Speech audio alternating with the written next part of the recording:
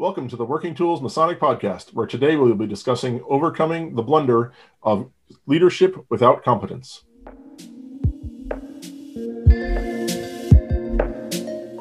Ladies and gentlemen, brethren all, welcome to the Working Tools Podcast, a casual conversation around Freemasonry. First, it's important to note that our thoughts and opinions are our own and do not reflect those of our Grand Lodge or respective craft or concordant bodies. Please connect with us and ask questions via our website at theworkingtoolspodcast.com.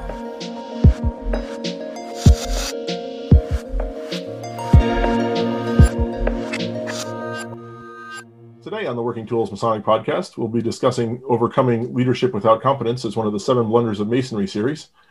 We have with us our usual crew for the last few days of Right Worshipful Brother Trevor McEwen, who's the Grand Historian of the Grand Lodge of British Columbia and the Yukon. Worshipful Brother Stephen Chung from up in Kelowna, BC, and Very Worshipful Brother Stephen Colbeth, Mason down here in the Grand Lodge of Washington, along with myself, Matthew Apple, and our recurring special guest, Most Worshipful Brother Jim Mendoza, who's the past Grand Master of the Grand Lodge of Washington. Thanks yet again, Jim, for coming out and leading this series for us on the overcoming the 7 blunders. So we discussed just as we were coming in here that no one's going to say any names, so no one point any fingers at me. It's not allowed. As deputy, you were responsible for everything, Matt. I took credit for everything. Yes, That's sorry. Everything that happened in my district was me. All the good things. Sorry, all the good things. And that's okay. Stephen Colbeth there, he'll just cut out those other sections. It's all me. So I think it's safe to say we've all seen leaders in I mean, not just this organization. A couple of us have been in the military, and I'm sure have seen some questionable leaders there as well. Leaders that are not always suited for where they are. I'm trying to remember. I looked it up, and I can't remember what it was now. Is it the Pauli principle, where you rise to the level of your incompetence? Yeah, you're good at you're a good doing A, and so they promote you to B, and you're good doing B, so they promote you to C, and really you're not so good at C, but they can't put you back at B again. And yeah, so it's teachers who become principals. Exactly. No names. So on that note, I guess we've all, and I'm sure all the people listening to this have encountered this problem. What can we do to overcome the problem is kind of where I'd like to make sure we hit, rather than just trucking out all our stories of incompetence out there. Jim, do you have any special thoughts on this problem?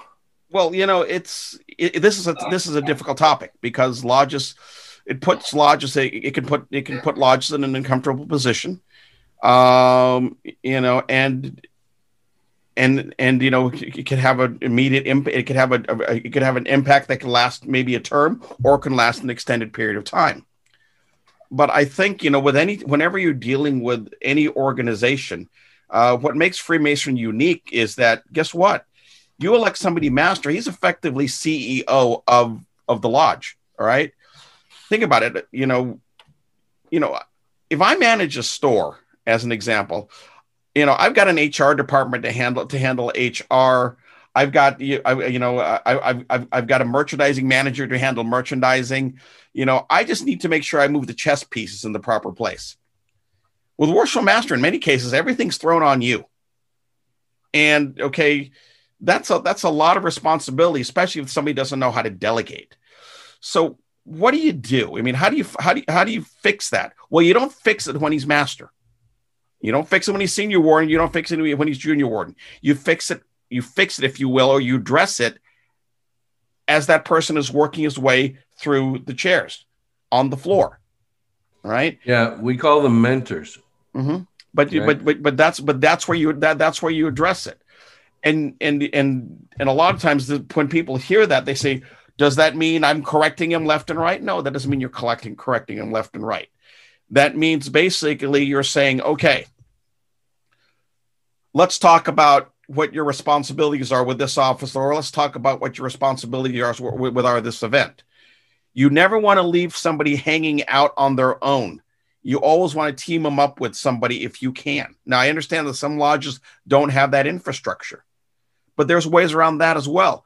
I love the story of Daylight 232. God, it was like 20 years ago, maybe 15. This was a lodge that was basically advancing guys, as it were. And guess what? They were advancing guys and they just weren't getting it, or they would get it toward the end. And then they'd move on to whatever the next gig was. Well, as fate would have it, all of a sudden they got this influx of younger members. Now, what is the default?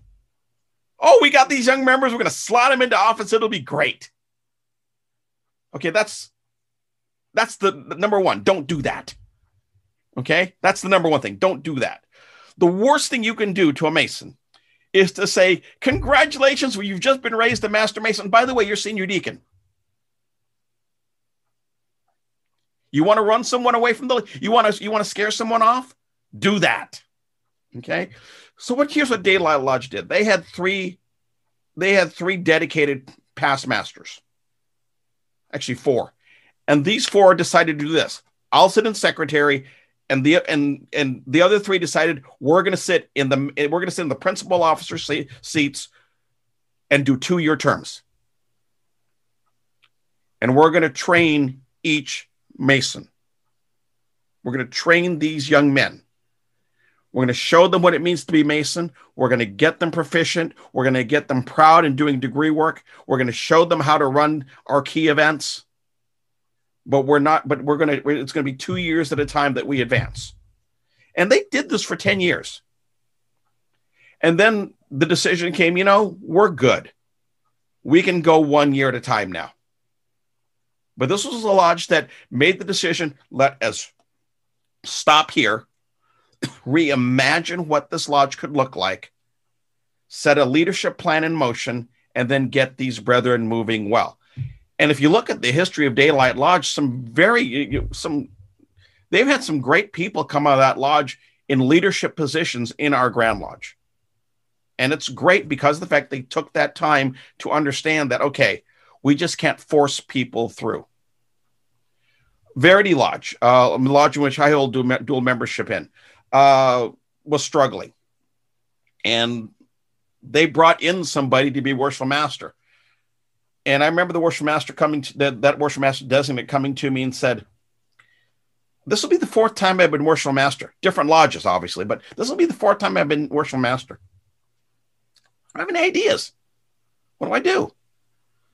I said, we talked about the brethren. What do you think about the brethren? I goes, I think there's some good brethren here. They could just use some training. So let's train them then. What do you think they need to know how to do? And so he laid out some things that he thought various lodge leaders need to know how to do. And so I think 2-3 months into his term, he started saying, okay, brethren, I'm not going to open lodge anymore. You're going to open lodge. I'll run the meeting, then you're going to close lodge. And he kind of put it on them to do that. He didn't ask for volunteers. He just said, you're doing that. Laid the expectation down. And that's another thing. You've got to lay expectations down. You just can't say, here's your job. You have to tell them what you expect from them when you give them that job. What is the end result that you want to see? But don't just leave them in the wind. You got to say, okay, I'll help you I'll help you. Like in this case, the restaurant master said, you need to open, but I'll run the meeting. Okay. So all he had to focus on was understanding the ritual, understanding what needed to be said, saying it right. And yeah, every member of that lodge knew how to open and close lodge as a result. Well, guess what? He served another year. And in the second year, what he did is he told the brethren, okay, you're not only going to open and close, but you're going to run the meeting. I'm going to sit here. I'll be here to guide you through what needs to be done. Now, obviously, before the meetings, you'd have officers' meetings, talk about the agenda, talk about what needed to be discussed, lay it all out. Okay, that goes back to Stephen's term, mentorship. All right, how do you, again, you don't leave brethren out there in the wind thinking they do that. Maybe they get a modicum of success, right? But really, they didn't hit it at all. Like you said, A to B to C. Maybe they're great at B, but they didn't quite get C right. Well, the difference here is we can kind of hold them back a little bit and say, hey, look, let's make sure you understand what needed to be done. And so that way we can do this right. So we kind of did a lot of what you were saying, but with a bit of a different twist, because we ended up in a situation where cancer killed 10 of our members in 5 years. It was just devastating to our officers line. And it was, well, how do we maintain the level of quality ritual, the level of standards that we had in our lodge? Part of what we did was mentorship, but we had so few guys that it became a lot of work for the one or two that ended up doing the majority of the work.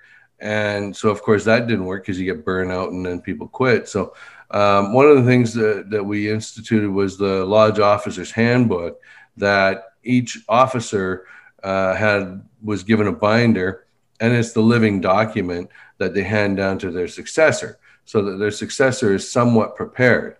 And in conjunction with that, we put in a lodge officer coach, right? And the job of the lodge officer's coach is to sit down with them as once they've become or been accepted the role, and prepare them for their year to come, and go through the book with them. And of course, the lodge officer's coach, he has to do that with every officer, right? And so that is still a big job, but it's probably one of the most important jobs in our lodge, to keep things consistently moving forward, and hold things to a standard.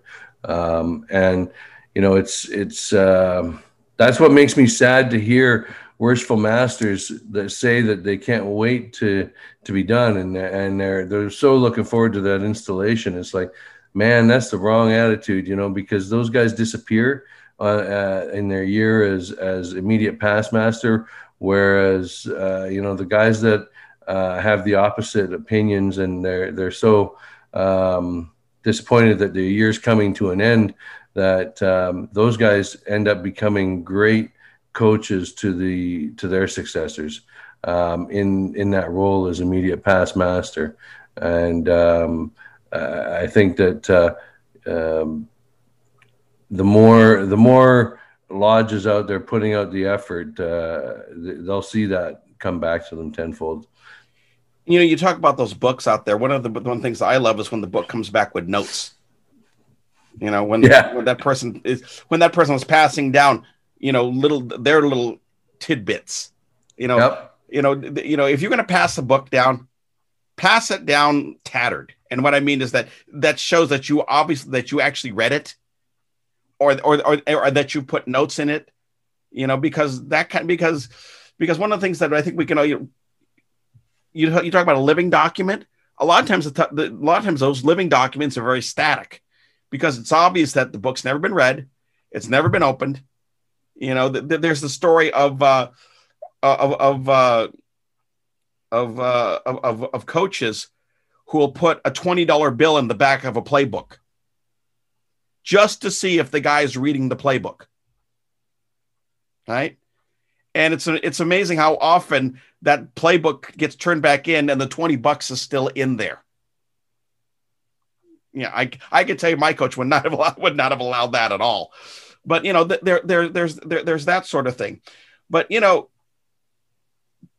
finding competent leaders can start as early as when they're initiated.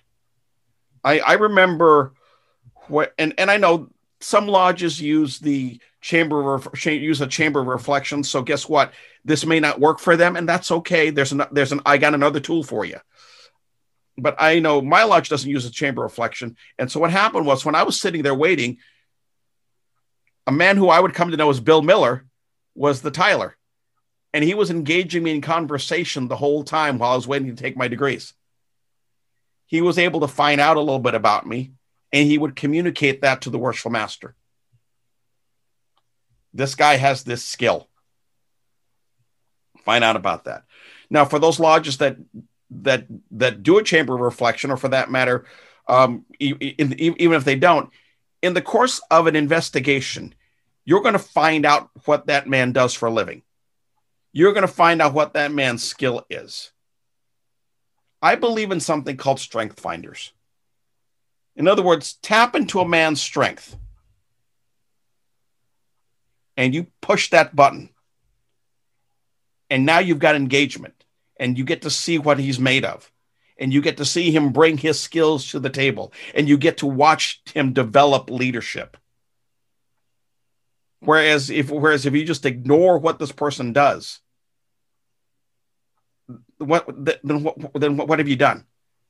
You know, this is somebody who's willing to help you out if you'll let him help you out.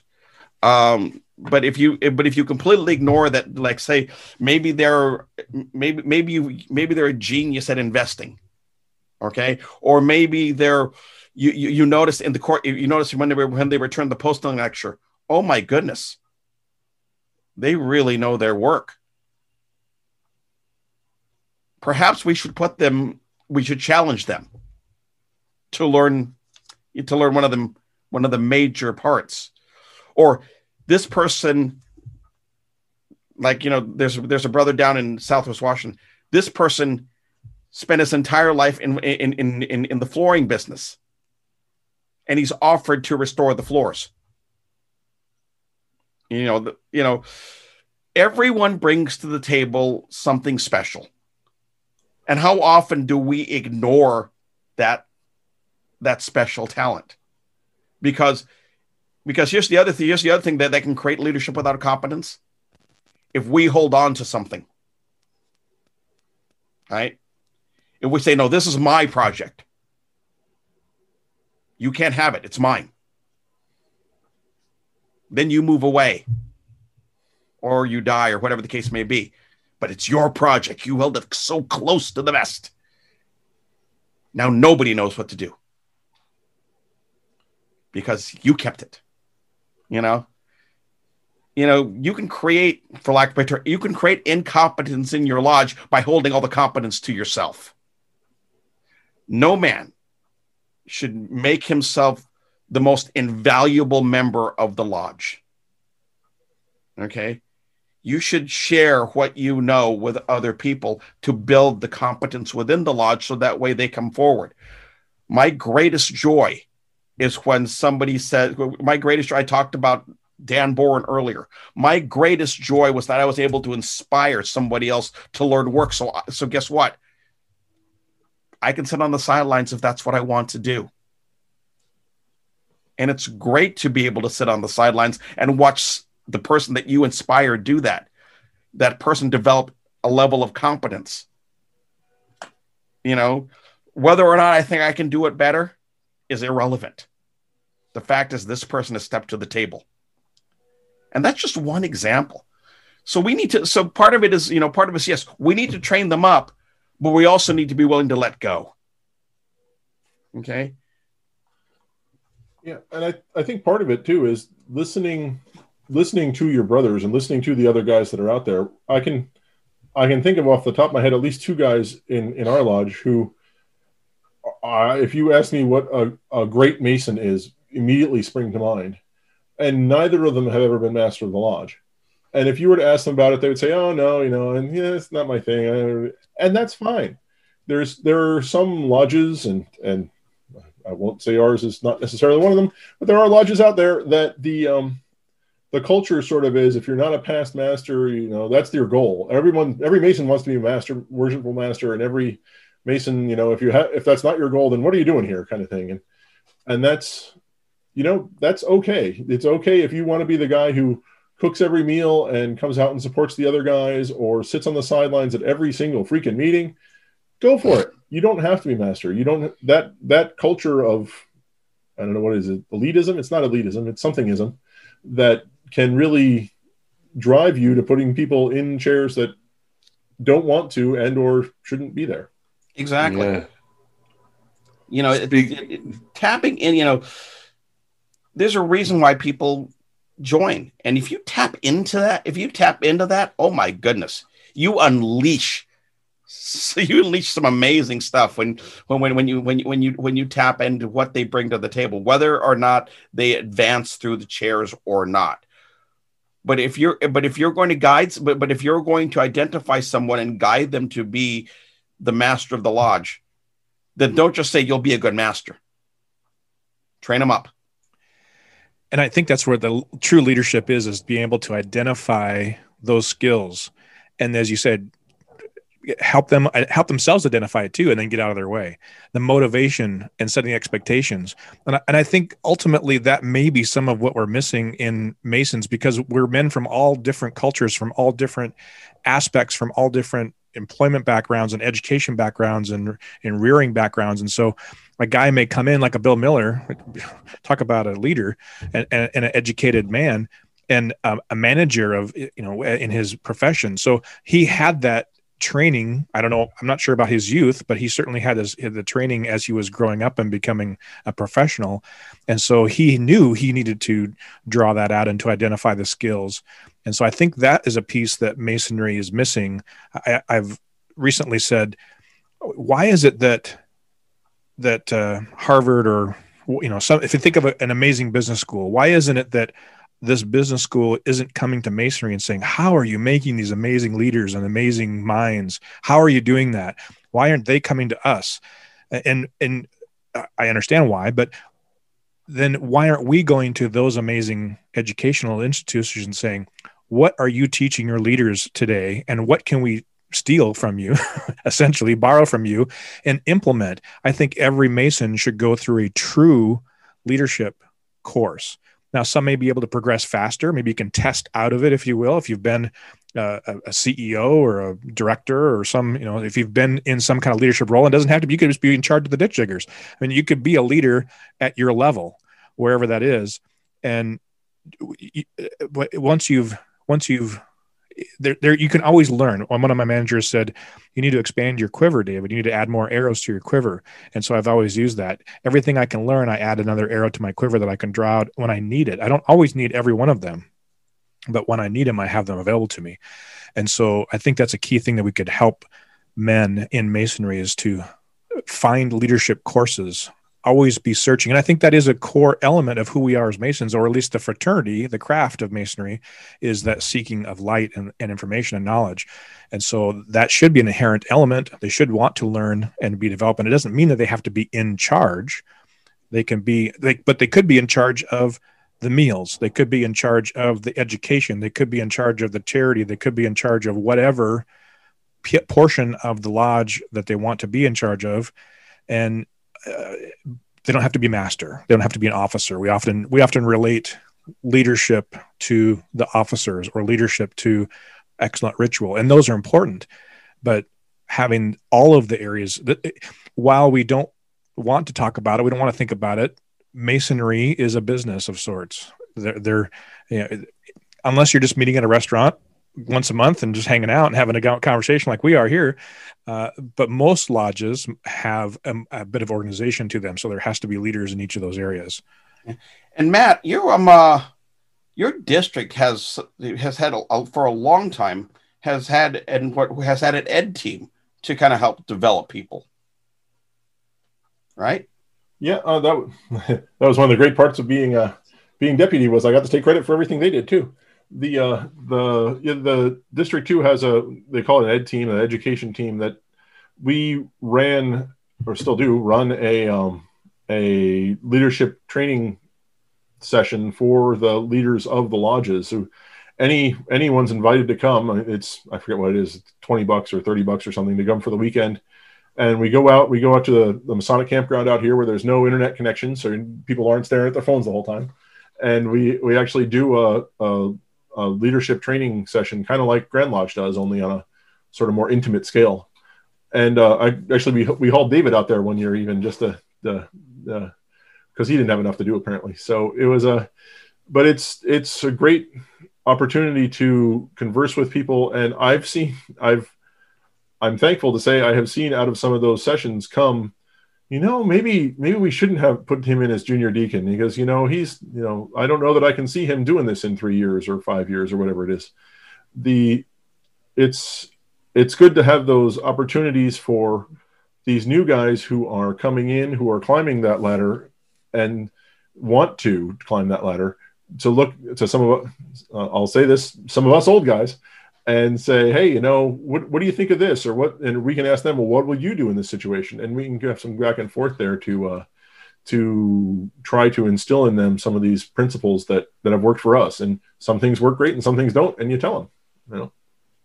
Yeah, and I think that some of the biggest mistakes a lodge can make is when they're a small lodge and they bring in a new member and they try to get them in to being a steward right away, get in the lodge officer's line right away. And that's because they haven't got enough membership, and they're struggling to fill those lower chairs.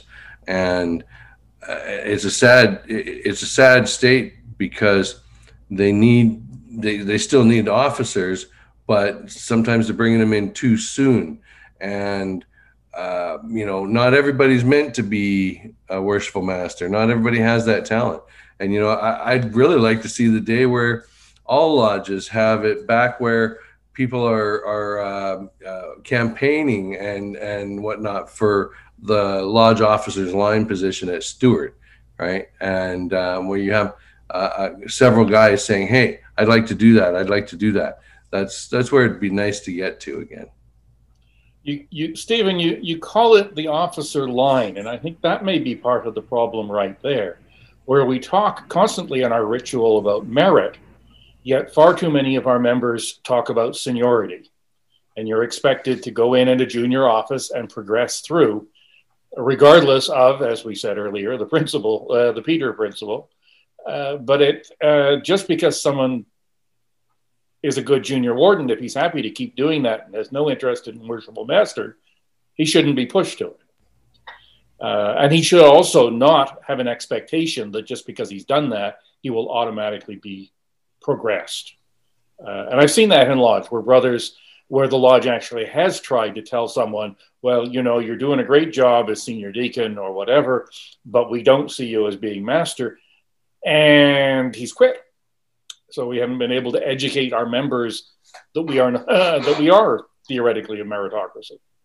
Funny you should say that. That's how I got to be master the second time. I was master the first time, and then there was a year, and the guy who was my junior warden was pulled aside and said, I just don't think you're doing a great job here. A group of past masters, I guess, got to him and sort of said stuff like that, and I don't know, honestly. Well, that's the other problem, is that group of past masters. Yes. And I don't know. I honestly do not know. They said they offered, but I don't know how much help they offered and or gave him. But they'd spoken with him about it. And after they spoke to him, they spoke to me and said, hey, you want to be master again next year? And no, not really. but that's the way the cookie crumbles, I guess. That's what I think from the very beginning. If we set the expectations, I said when I became a Mason, I just assumed that on Saturday mornings I would have to attend some education course, some class, some system of making me a Mason, whether that involved leadership, whether that involved ritual. I mean, I didn't know what to expect. I had no idea that it was all going to be a ritual. It was learning lines and that kind of thing. But if there is expectation, if a lodge can develop that expectation of what is a leader, so every Mason needs to go through this series of classes or this education program. And at the end, then they'll probably self-determine that, yeah, I'm a good cook and I can handle the refreshments, but I can't do that budget stuff and I can't do that delegation stuff and I can't do those things that a leader really needs to be able to do. One of the, I look at like at the same point though, that individual also, if they think that they want to be a leader of a lodge, things like that, part of that also needs to be them seeking that as seeking out, hey, what does it take to be master of this lodge? On a bigger scale, when I was appointed deputy of the Grand Master, one of the first things I did was call up every living deputy in my district and say, hey, can I buy you lunch? I'd like to talk. I want to find out about the job. And each one of them gave me insights. And I'd like to think that because of the insights they gave me, I was effective at the job. Same thing happened when I was elected junior Grand Warden. I made it a point to contact every past grandmaster, both within and without Washington, that I knew, to say, hey, can I get one piece of advice from you? And again, you incorporate those things.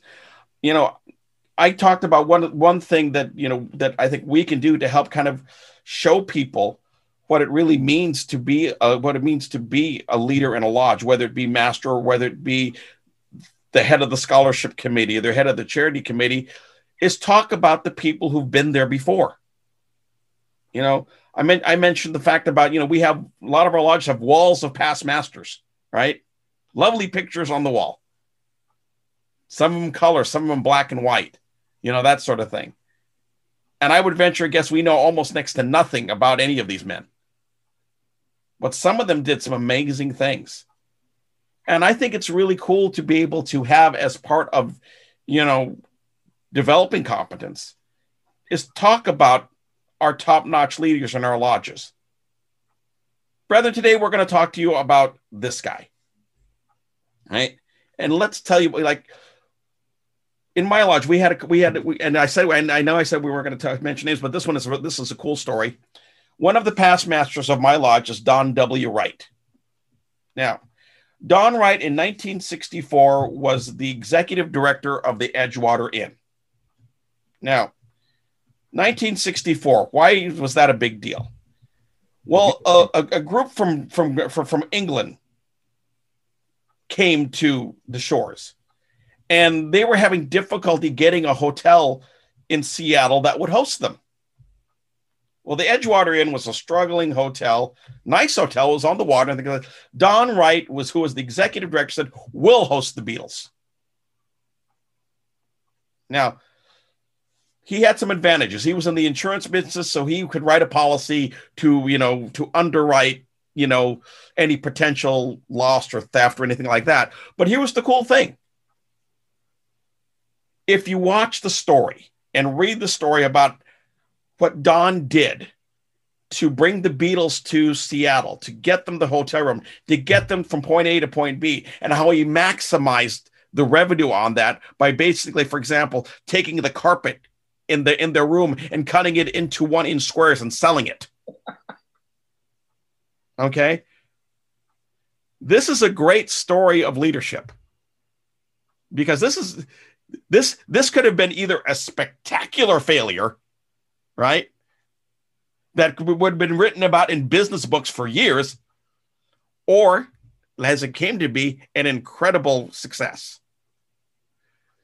And so let's talk about some of these incredible people who have led our lodges. And so people get an idea, okay, this is the level I need to rise to if I want to be master of this lodge. Or this guy ran the scholarship this way. That's the minimum standard I have to hit, so that way our scholarship program continues to grow and be of interest to potential applicants. Or this is how this crab feed works, and this is what I need to do to continue to meet the goal of $1 more the following year. But again, I made this comment. If we keep that info to ourselves, then we haven't developed competence. Then we failed because we haven't developed competence. In reality, what we have done, we have bred incompetence. And as you know, I believe that where incompetence, places a sort of hidden tax on the lodge because it just takes longer to get things done, competence creates a dividend. We get enthusiasm. And you've heard Colin Powell say it. Enthusiasm is a force multiplier. And when you get that, then you have people who want to lead, who will want to bring their strengths to the table. And with that, I think it's time for us to wrap up our discussion of overcoming the failure of leadership without competence. I think I can safely sum up our entire conversation with elect a good lodge secretary, and that takes care of everything. And then with that note, on behalf of Trevor and Stephen and David and myself, most virtual brother Jim, thanks again. By the way, and secretary of Frank S. Land Lodge. There you go. See, secretary. So I'd like to say thank you, most virtual brother Jim, for leading us in this conversation about this series of hurdles for lodges to overcome. And we look forward to seeing you again sometime in the future on the Working Tools podcast. If I can just make one last thought, I would hope that everyone who listens to this series takes away at least one good idea to help in overcoming the blunders, because Freemasonry is a great gift and it needs to continue. And hopefully by applying one of these, coming up with one idea, we can continue to do so. So again, thanks a lot again. Here. Thanks, Jim. And thank you all for listening to the Working Tools podcast. Goodbye. Bye-bye.